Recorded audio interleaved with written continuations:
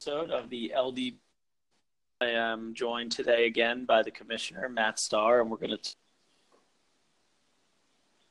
the regular season and the first round of the playoffs. So first, Matt, congratulations on your double bye. Good to be here. I don't know how much you want to talk about yourself. We can get into that in a minute. I'm happy to talk about it. I mean, it's a new but deep wound. Yeah, I'm sorry to hear it. It's 100 and it's gonna be a weird time for the Union playoffs, man. Like really used to having both you and Dubner in there, and I kind of assumed for much of this season that would be the case again. And it's kind of a bummer almost that neither of you are going to be in the playoffs this year. It doesn't feel right without either of you there. Well, can you believe? Would anyone believe at the beginning of the season that Dubner would finish in last place? No. If the projections that I ran at the beginning of the season, it was neck and neck between Dubner and I coming out of the auction, and his team looked so much better than any. I mean, not that the Honk Ball was like a bad division, but Dubner was head and shoulders above everyone else. But it was pretty clear that Harcourt had a good team coming out of the auction too. Hughes' team was solid from the start, and the big surprise was Josh, who kind of came.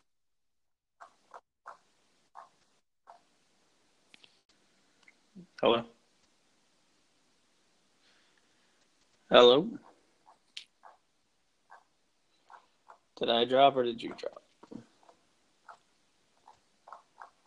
Hey, sorry, man, I lost you first. Hey, Hello? I had a call. And okay, it apparently interrupted the podcast. Well, that's okay. You said the big surprise. Sorry. I was just saying that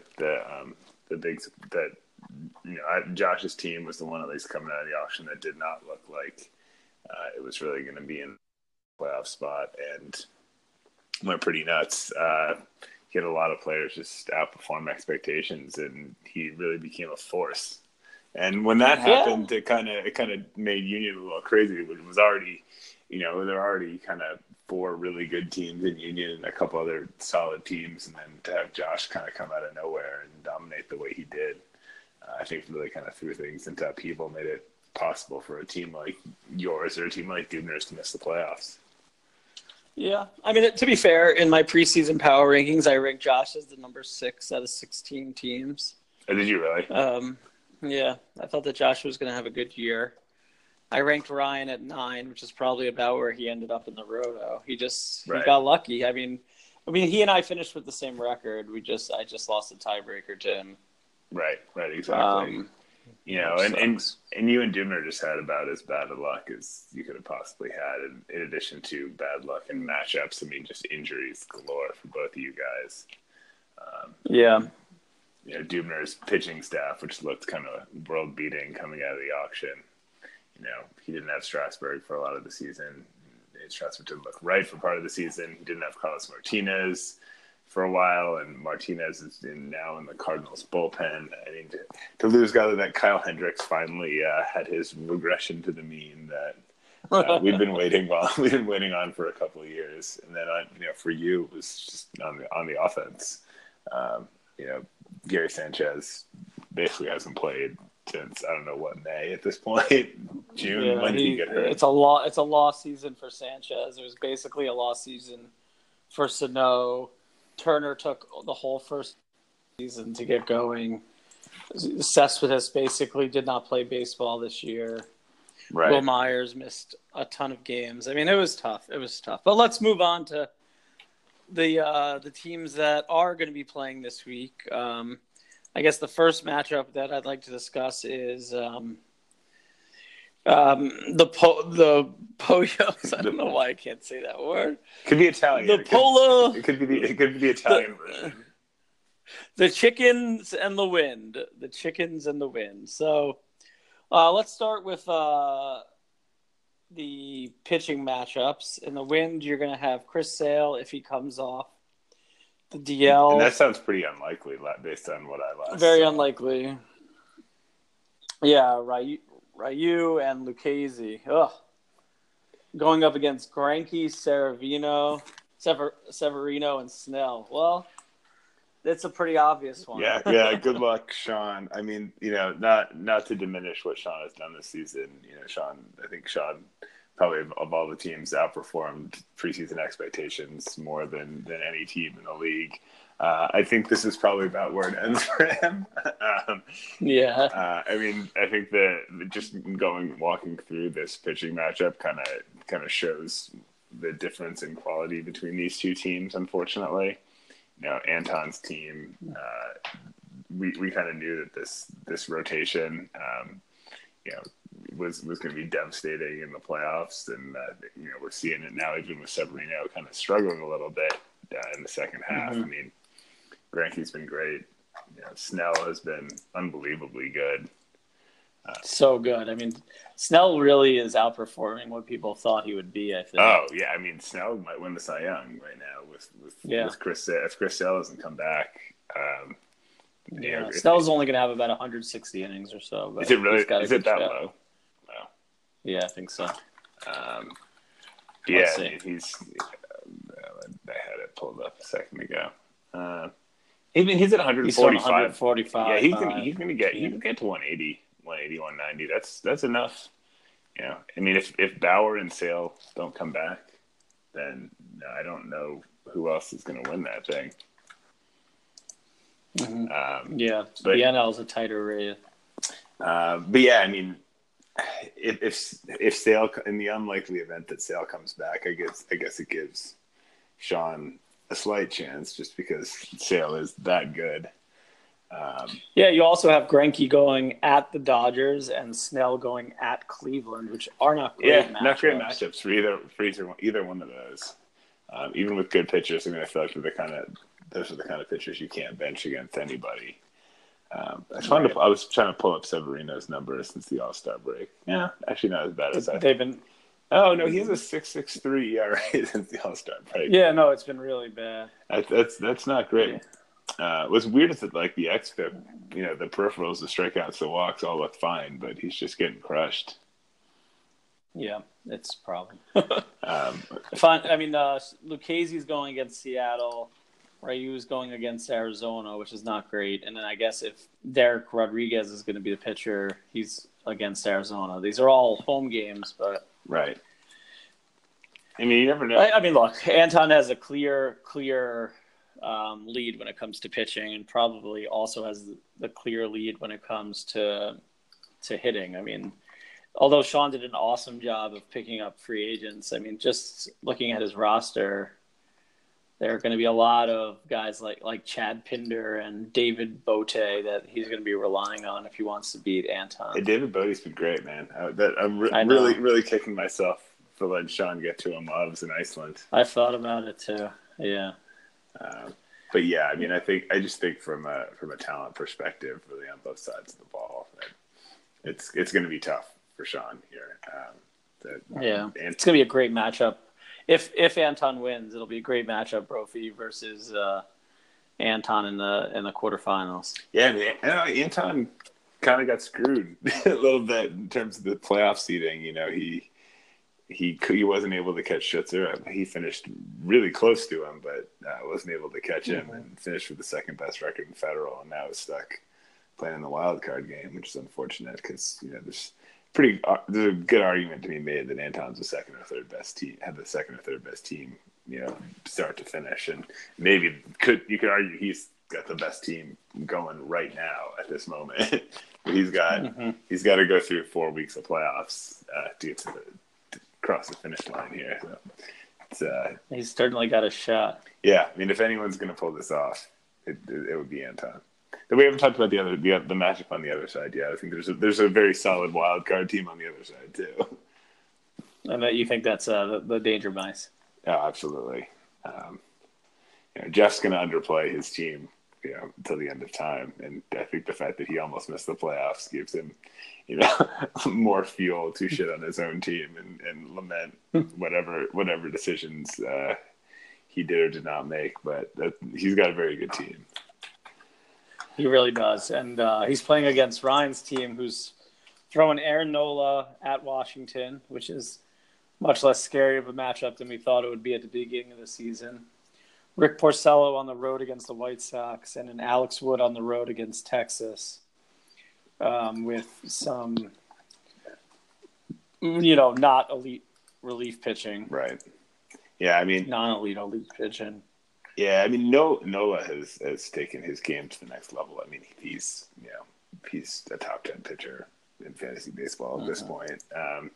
And the Nationals are not. They're good. They're fine. It's not a particularly scary matchup. Porcello is fine in a good matchup against the White Sox. I'm taking a look at Alex Wood right now. I feel like that guy's been traditionally up and down. Yeah, I mean, another solid season for Alex Wood. He's a decent keeper. Yeah. Go ahead. I was just going to say, on the other side, Jeff's going to have 5 starts.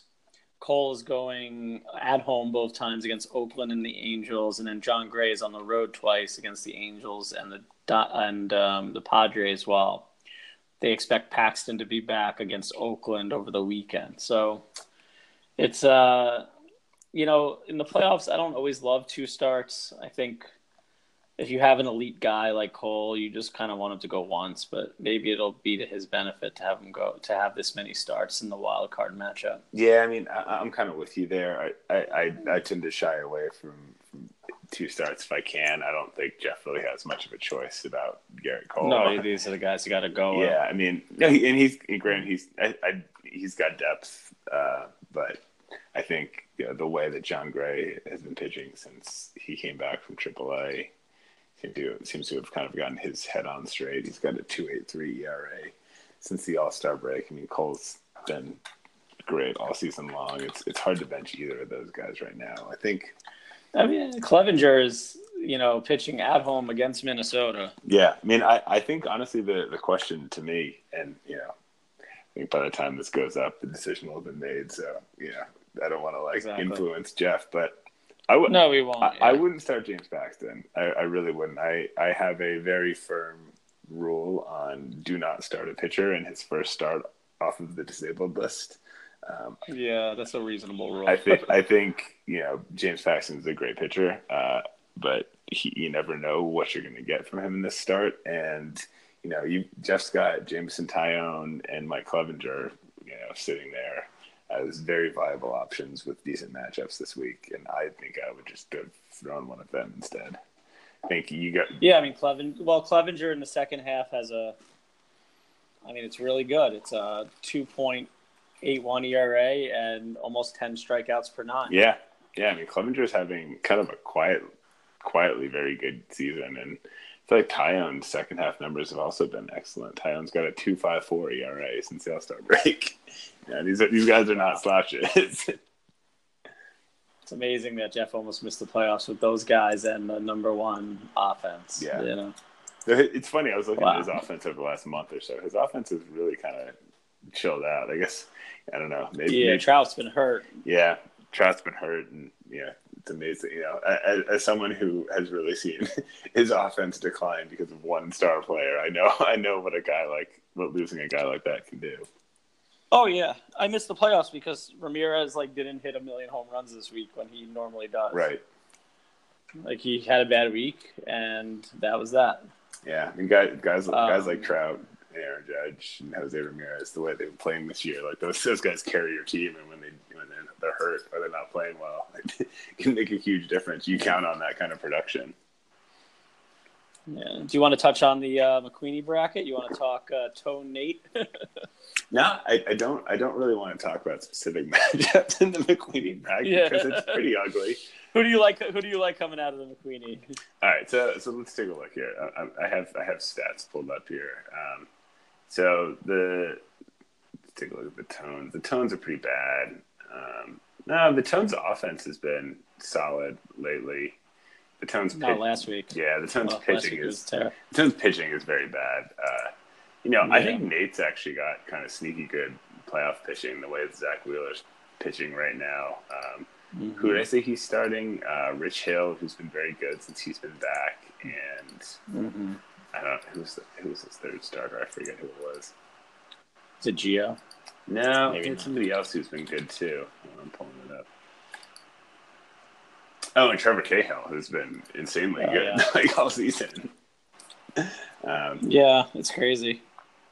I think the pitching is a big advantage for Nate there. I think the offenses are probably, maybe Decker gets a slight advantage, but I think Nate's probably going to crush him on the pitching side, so it's probably going to be Nate. I think, unfortunately, a reckoning is coming for whoever wins that matchup. No one's getting past you and Dubner.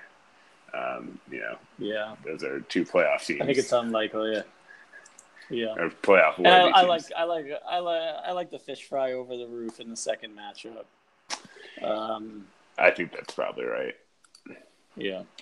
All right. So, looking ahead, the winner of corn versus mice will be playing the Aids, and the winner of win versus chickens will be playing Brophy. So, we just got to wait and see what happens at the end of the week, right? Yeah, it's a lot of good teams here. I think I think the likely outcome is that we're going to see. The odds would say that Hughes and Sean are probably going to miss out here. Those are, I think, they're clearly the two weakest of the playoff teams. I don't think either of their owners would argue with that either. Right. But it's the playoffs, and anything can happen in any 1 week in LDB. The whole thing is getting into the playoffs and then see what happens. So, even the best teams, I don't know if I would say you have more than a 55-60% chance of winning over another playoff team. Those are, the Wind and the Cornballers are not bad teams by any measure. They're just like kind of middle of the road teams. Yeah. All right. So I think we could stop it here and then talk next week once we have our divisional matchups. What do you think? Yeah, unless you want to go all the way through, which I don't know if it's necessary. I think Well, why don't we make our predictions at the start of the playoffs so that they're on the record, and then we can see how we do. All right. So corn versus mice. It seems like we're both taking mice. And chicken versus wind, we're both taking chicken, right? Yeah. Going with Anton and Harcourt here in round one. Okay. Harcourt versus Josh. Who do you got? That is the real toss-up, honestly. God, that could go either way. If I gotta pick one, let's go. I'll go with Harcourt. Though that's probably one of the toughest matchups of anyone that I would have to pick. All right, I'll take Josh just because, I feel like he added enough to close the gap on offense, and the pitching is, as long as Kershaw goes, he should be okay. Yeah, for Jeff, a lot of it's going to come down to Trout and what's going on with Trout's health. If Trout's right. Actually, my prediction comes with a caveat that a healthy Mike Trout is back. And performing for that team. Right. All right, Brophy versus Anton.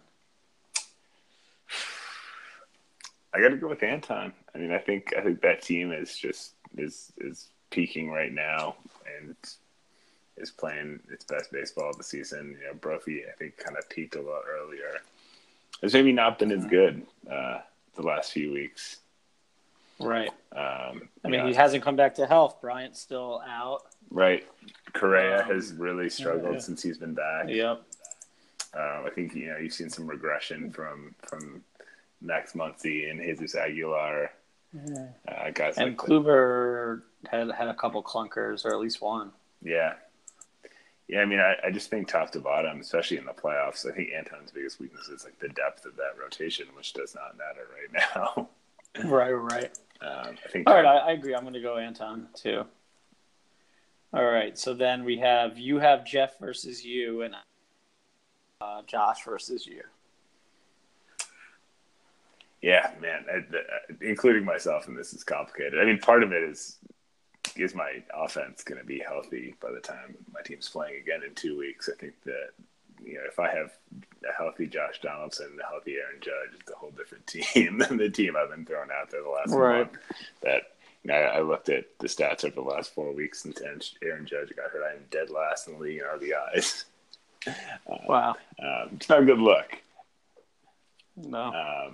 But if you had to choose, you're going to pick yourself, I imagine. Yeah, I mean, why not, right?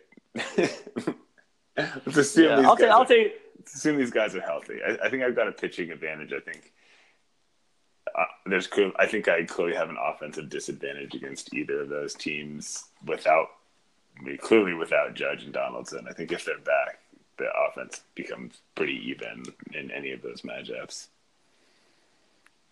All right, I'm going to take Josh. I think that this is his year coming out of the Union. We'll see if he can hold you off. It could happen. I don't feel particularly strongly about my ability to beat Josh or Jeff in any given week, honestly.